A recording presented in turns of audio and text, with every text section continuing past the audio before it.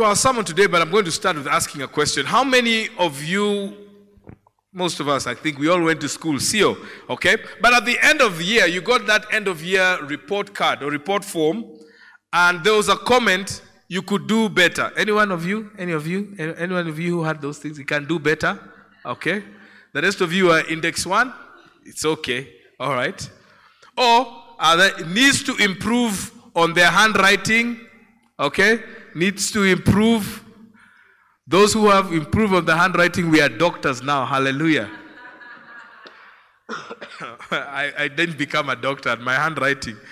My son, 6 years old, says, Baba, you have a machengeles handwriting. He even knows. How many of you, when you did not do well in a subject or did something wrong, excuse me, had your parents compared to you to another sibling who was doing better? Okay? All right? You should be like so and so. How many of you could have done better? Me, I got those ones. Okay? Why can't you be like so and so? I would hear it from my mom a lot. And as I grew older, I had an answer to that question. But it infuriated my mom. And my rear end got the better part of those responses. In all fairness to our parents, to our teachers, they wanted the best of us and demanded it of us in the only way they knew how. How so? And the same may be said for our teachers. They all wanted us to be A students. But they knew not all of us would achieve that. I one time remember I was officiating a wedding, and one of my former class teachers were there, okay? And she was an auntie to, this was her nephew that was getting married. It was, at that time we were at Nairobi Chapel on Ngong Road at that time, and she had come for this wedding. It was a garden wedding and she had all that. And after this, I noticed her, and after the wedding, I stopped to say hi to her, and she looked at me and said, "You are a pastor now. You made it." I don't know what she meant by that, but I said, praise the Lord about that. But in all the things, they hope, our teachers, our parents hope that we aspire to something better, something greater, that we put effort to it. How so? Sidio? Several years ago, when I started serving as a youth pastor at the Nairobi Chapel, I'm not sure if it was my second or third evaluation. But this is what my boss told me. My boss told me, "Gowi, you are a Mercedes-Benz operating like a tuk-tuk." So I remember telling my brother about this, and he cracked up. He laughed. He laughed those laughs that they're like almost evil laughs, And he went ahead and just started, comparing what the difference between a tuk-tuk and a Mercedes-Benz. He went even to the mechanics, the engineering. This is a one-stroke engine and this thing. And he made so much fun of me,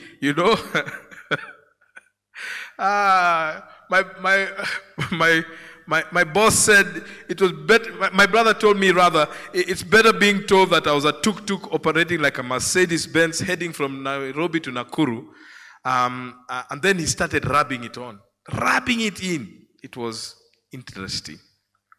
A 6-stroke, 8-stroke engine, but you're operating like a tuk-tuk. I don't know if you guys have had a tuk-tuk going or seen a tuk-tuk going up Valley Road. How many of you seen? A lot of noise, no movement. I'm not sure about you, but for me, I've responded defensively when I've heard some criticism on my work performance. But as I've grown and as I've matured, I'm learning to embrace or even welcome hard-biting criticism. And I've taken it sometimes head-on. Bring it on as a chance to self-evaluate. Sometimes I've even how do I put it? I have preempted it. I was looking for that word. I've preempted it so that I can get that criticism. Because I'm learning in many ways that I'm far from perfection and I need to improve. I've also learned to sift through what is healthy, constructive criticism, and what is makaratas. All right?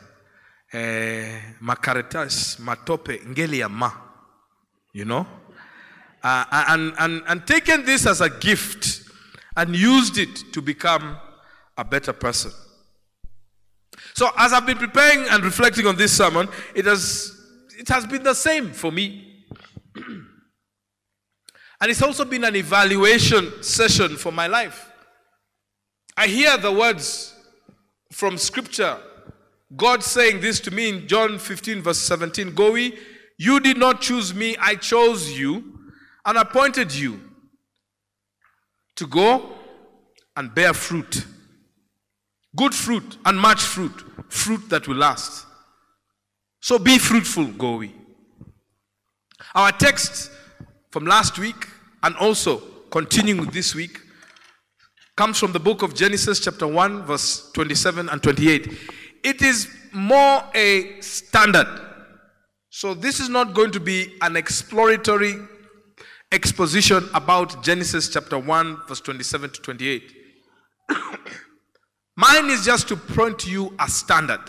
This is what the writer of Genesis puts. God created mankind in his own image. In the image of God, he created them, male and female. He created them. God blessed them and said to them, be fruitful and increase in number. Fill the earth and subdue it. Rule over the fish of the sea, the birds in the sky, and over every living creature that moves on the ground. And so, we'll pick it up from here, so where we stopped.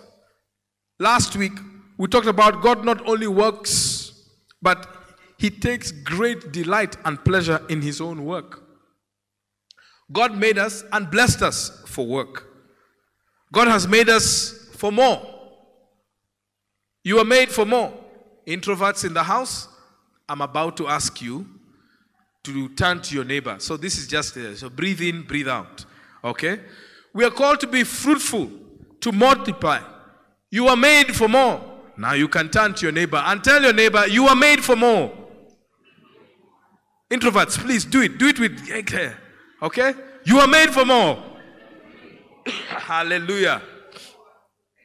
After the fall of Adam and Eve, the command to be fruitful and to multiply still applies today. But I want to suggest to you, because of our sinful nature, it is becoming even more difficult.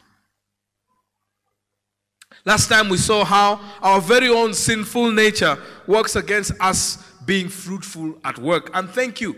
Some of you even sent me texts or even called me and asked me very interesting questions that I'm pondering on, and hopefully within the next couple of days or weeks, I'll be able to make that known to you, at least my response to it. We talked about hindrances for fruitfulness. The first one we talked about was selfishness and pride. Working for yourself and for your own interests stops you from being fruitful. I want to repeat, working for yourself and your own interests stops you from being fruitful. So those of you who are stepping on the toes of your colleagues to get ahead, you're not being fruitful. It's going to come back one day and bite you in the rear end. You won't like it. Idolatry was the other one. Work was never intended to be worshipped. It was never intended to be our identity. Work was created for worship to God. But our sin has made work our identity. We are known as architect so-and-so, engineer so-and-so, pastor so-and-so, doctor so-and-so, to the point that we do not know what people's names are. We're even called by what we do. Wakili. Lawyers in the house, poleni sana. We lose our identity and our work becomes our identity. In fact, people refer to our characteristics, our mannerisms, with regards to what we do and how we work. If you want to just ask the people who you live with, what do they think about you? Your work will come up as one of the things there. Laziness and procrastination, that is the enemy of progress. That is another hindrance to being fruitful. Discontentment and complaining, this is another hindrance. We are missing out on the blessings of the now. We refer to what used to be or what could be, but we're not recognizing the present, the now. That God has placed us in the context that we are, in the situation we are, to experience Him for what it is. And lastly, we are reaping where we have not sowed. And we talked about gambling, tenderpreneuring, na kadhalika. For those of you who are not here last week or did not interact with us in this sermon series, please go back to our YouTube channel and you can catch up on where we left. And since we have been talking about the hindrances of last time, let's talk about what being fruitful looks like. Today I'm not going to take too long, then we're out. So, we talked about 5 hindrances. Now, what does fruitfulness look like? How do we do it? Number 1, just a continuation from last week. Number 1, fruitfulness begins in our heart by the work of the Spirit. Paul viewed the saving grace of God in the gospel as a work of the Spirit in us. He says, being confident of this, he told the church of Philippi that he who began a good work in you will carry it out to completion until the day of Christ Jesus. Philippians 1:6. So we are called to live by the Spirit. The Spirit is active within us. I have said it before on this pulpit and will say it again. It is not rocket science, guys. It is not how many times you come to church, lead prayers, or go for Bible study. It's not about that. It's not how many times you do this. It's not.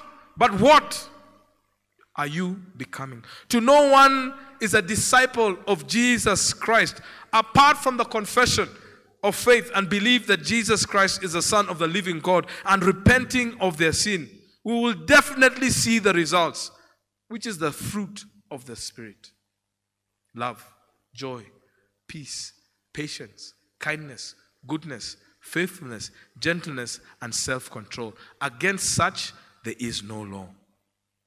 And allow me to add, the Spirit of God is grace working through our imperfections and sinfulness and teaching us, as Titus tells us, as Paul tells Titus in Titus 2 verse 12, he says, teaching us to say no to ungodliness and worldly passions and to live life self-controlled, upright, and godly lives in this present age, while we wait for the blessed hope, the glorious appearing of your great God and Savior, Jesus the Christ. Are you tracking with me, guys? Fruitfulness begins in our heart by the work of the Spirit. Number 2, our fruitfulness is a direct product of what controls our heart.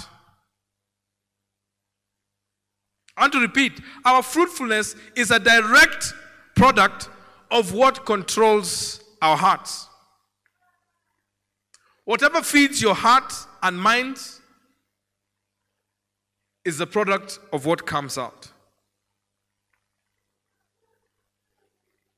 I encourage you to consider, to feed your heart and mind with things of the Spirit. It is said, if you really want to know someone, get to know what he or she is thinking. Jesus understood this very well and was aware of the heart of humankind as being deceitful above all things and desperately wicked. Jeremiah says that in chapter 17, verse 9. Jesus went on to say, out of the heart comes evil thoughts, murder, adultery, sexual immorality, theft, false testimony, slander. Jesus said this when he was talking to his audience in Matthew 15:19. None of us are strangers to this fact. In fact, we see it at play, at work, every day. And sadly, you and I are complicit to it. May God have mercy on us. Forgive us, Lord. Because we are constantly feeding our hearts and minds with things that are not of God. And so, to be fruitful at work, then we need to be counterintuitive and feed our hearts and minds with things of God.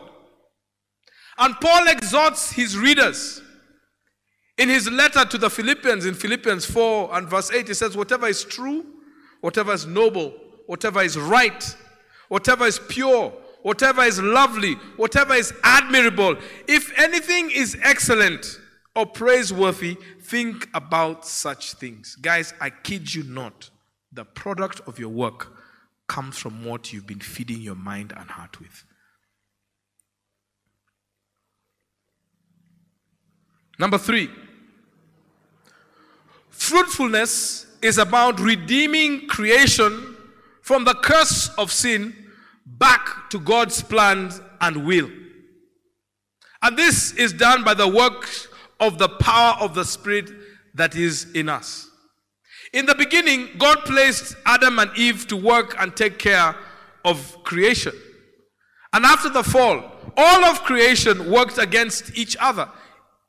And we've been seeing that to the point that now you see people doing crazy things, trying to save the earth. It is a consequence of our sin. We now extract everything from our environment and our context at the expense of future generations. From then on, God's agenda was to claim back all of creation and all of mankind back to himself. Jesus' death and resurrection is God pressing the reset button and putting things back into play for his redemption work. Paul seemingly got this. And this is what you need to be looking like at your workplace. Paul says this to the Roman church, the church in Rome rather, in chapter 8 verse 19. Creation waits in eager expectation for the children of God to be revealed.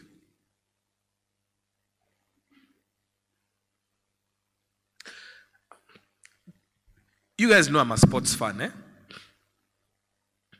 So, you know there are some times when there's those people in the sports games called a super substitute. Okay? And they usually come, this is in football, they usually come in around 55, 60 minutes. And when they come in and substitute another player, the game changes because they're there. All right? And for 30 minutes, these people run around that field, do whatever it is, but the game just goes up. Now, those of you who follow football, you know who those super substitutes are in Premier League, in La Liga, and you know who they are. They just change the nature of the game. I want to suggest to you, this is what creation is waiting for. You, the super substitute, who believes in Jesus Christ, who has the Spirit in you. Creation is waiting for you. For creation was subjected to frustration, not by its own choice, but by the will of the one who subjected it, in hope that the creation itself will be liberated from its bondage to decay and brought into freedom and glory of the children of God. So we need to see ourselves at work as partners with Christ, redeeming creation back to God, because God's workmanship created in Christ Jesus to do good works was us. We are God's workmanship, which was prepared in advance for us to do. Remember, we talked about this when we did the sermon series on Ephesians. We are God's workmanship. So placed in whatever context we are to raise the standard, redeem things back to God. I'm not saying you're there to make more money. If that happens, hallelujah. But we are here to bring the shalom, the peace, the existence of God in whatever context, to bring and breathe life. Number 4. I said we have 5. Number 4. Fruitfulness is our testimony. It's our CV. Fruitfulness is our CV. And how is our CV known? It's the quality or the substance of our work. I mentioned this earlier when we started this sermon series, and I'm going to see it again about my experience with South Korea. But in the early 70s, my father was one of the many instructors that trained civil servants from all over the country, all over Kenya, at the Kenya Institute of Administration. Now it's the Kenya School of Government in Lower Kabete. He would tell us that some of his classes, there were people from different African countries and from places as far as, Singapore, Malaysia, Indonesia, and South Korea.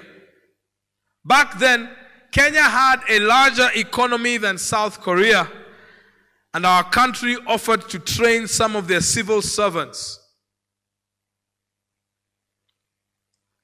Because Korea had come out from a time of destructive war. And Kenya used this as a way of giving back for development. And many of these people, especially in South Korea, they use this as a benchmark for their development.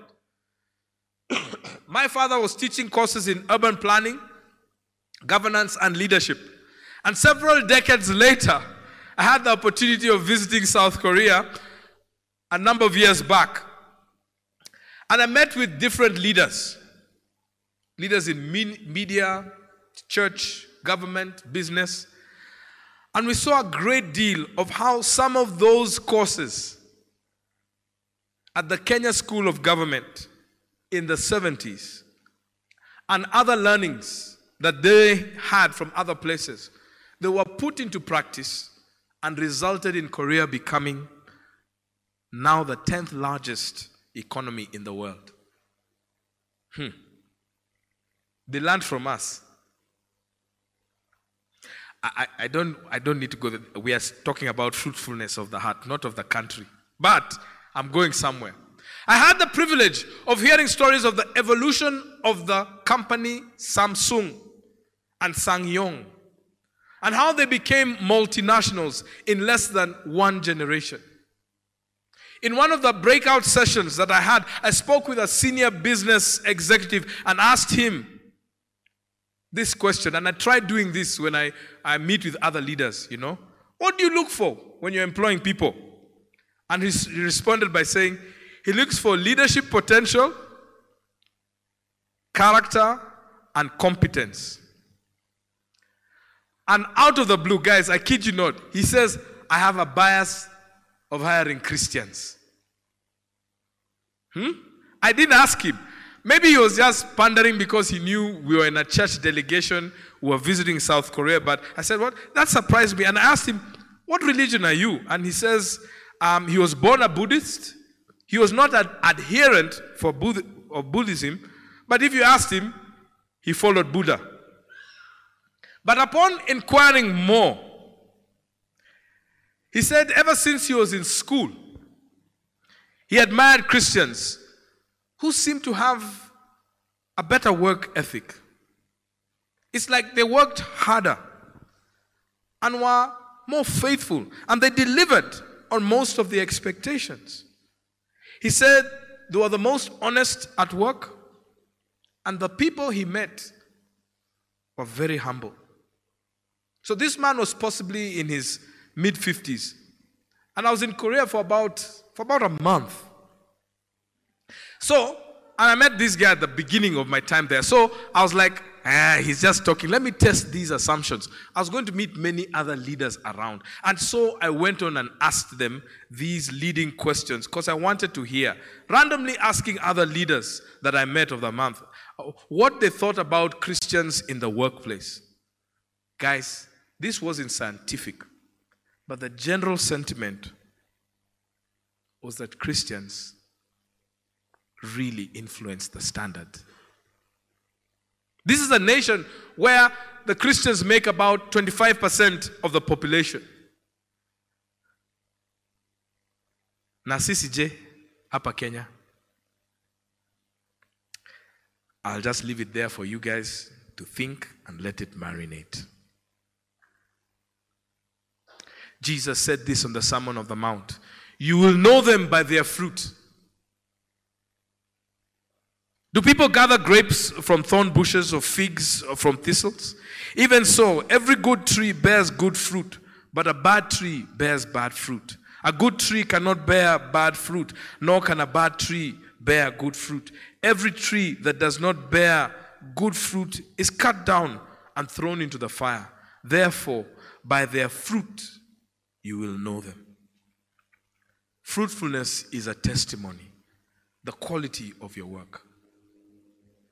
Number 5, and I close. Fruitfulness is serving God and serving humanity. Fruitfulness is about being a blessing to others. Allow me to be very straightforward to you guys on this point. It's not about you. Whatever position you hold today, it's not about you. In fact, I'd encourage you to drop your titles. Because it's not about you. It was never about you. Whatever shouts, accolades, and all those things that you have acquired was not for you. God made them possible for your fruitfulness. Fruitfulness at the workplace begins with serving others. You are blessed with the gifts, the abilities that you possess for others and not yourselves. Peter, in his closing sentiments or words to the letter to a church facing persecution in Asia Minor, in 1 Peter 2:10, says this: each of you should use whatever gift you have received to serve others as faithful stewards of God's grace in various forms. It's plain and simple here, guys. It's plain and simple. The only thing about you, the only thing that should be of regard to you is that God is more interested in your heart, not your work and achievements. Those things come. God is interested in your holiness, your obedience, your unequivocal devout faith and allegiance to Him and to do His will. It's not about you. It's about serving others and pleasing God. So let's make sense of these things with 5 observations, and I'll quickly say this. God loves and cares about you. He cares about your work and your degree of success or failure. God is a part of this, and it's part of His good plan for you and for the world around you. I think God cares about the product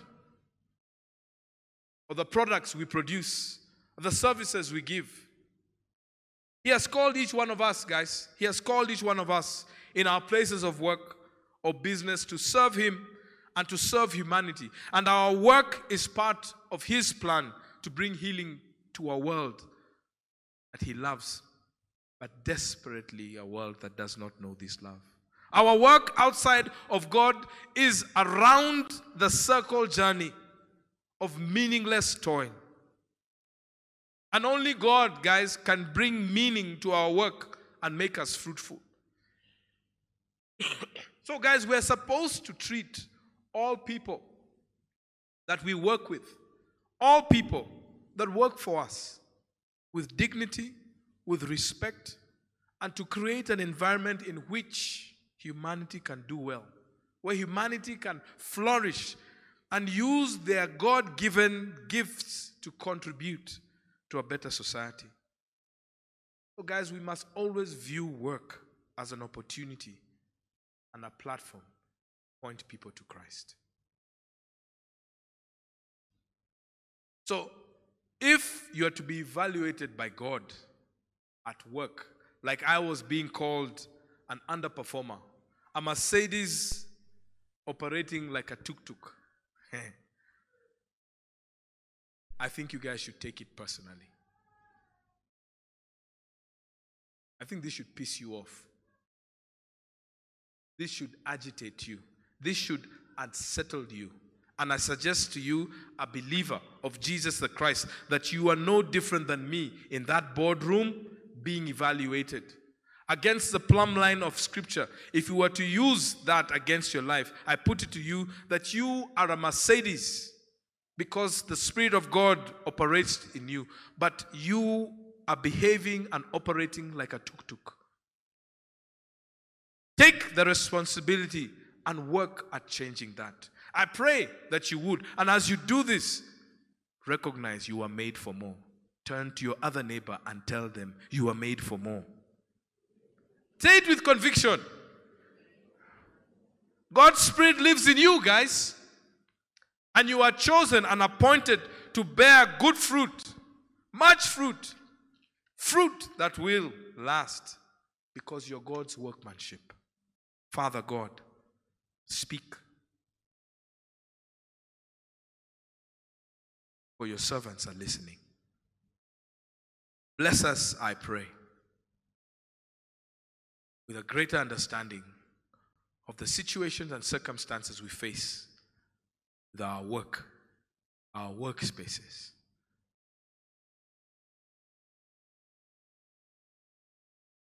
I call out the fruitfulness made available through your Spirit in everyone represented here at NCLA.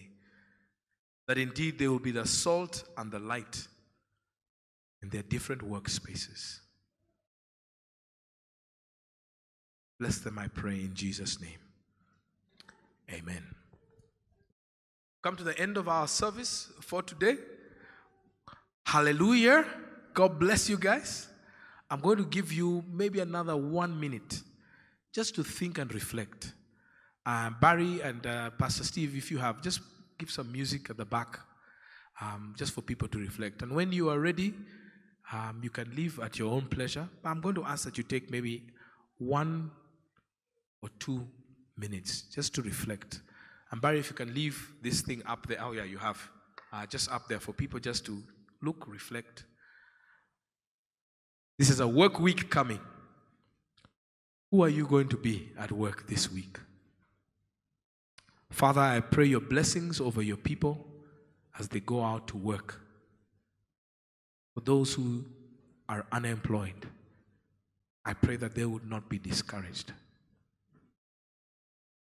I pray that, Lord God, you would come through for them, that they would find gainful employment, but they would recognize too that work is not their identity, but is an opportunity to worship you, using our gifts, talents, our time, our networks, our net worth for your glory. Bless your people, I pray. Amen.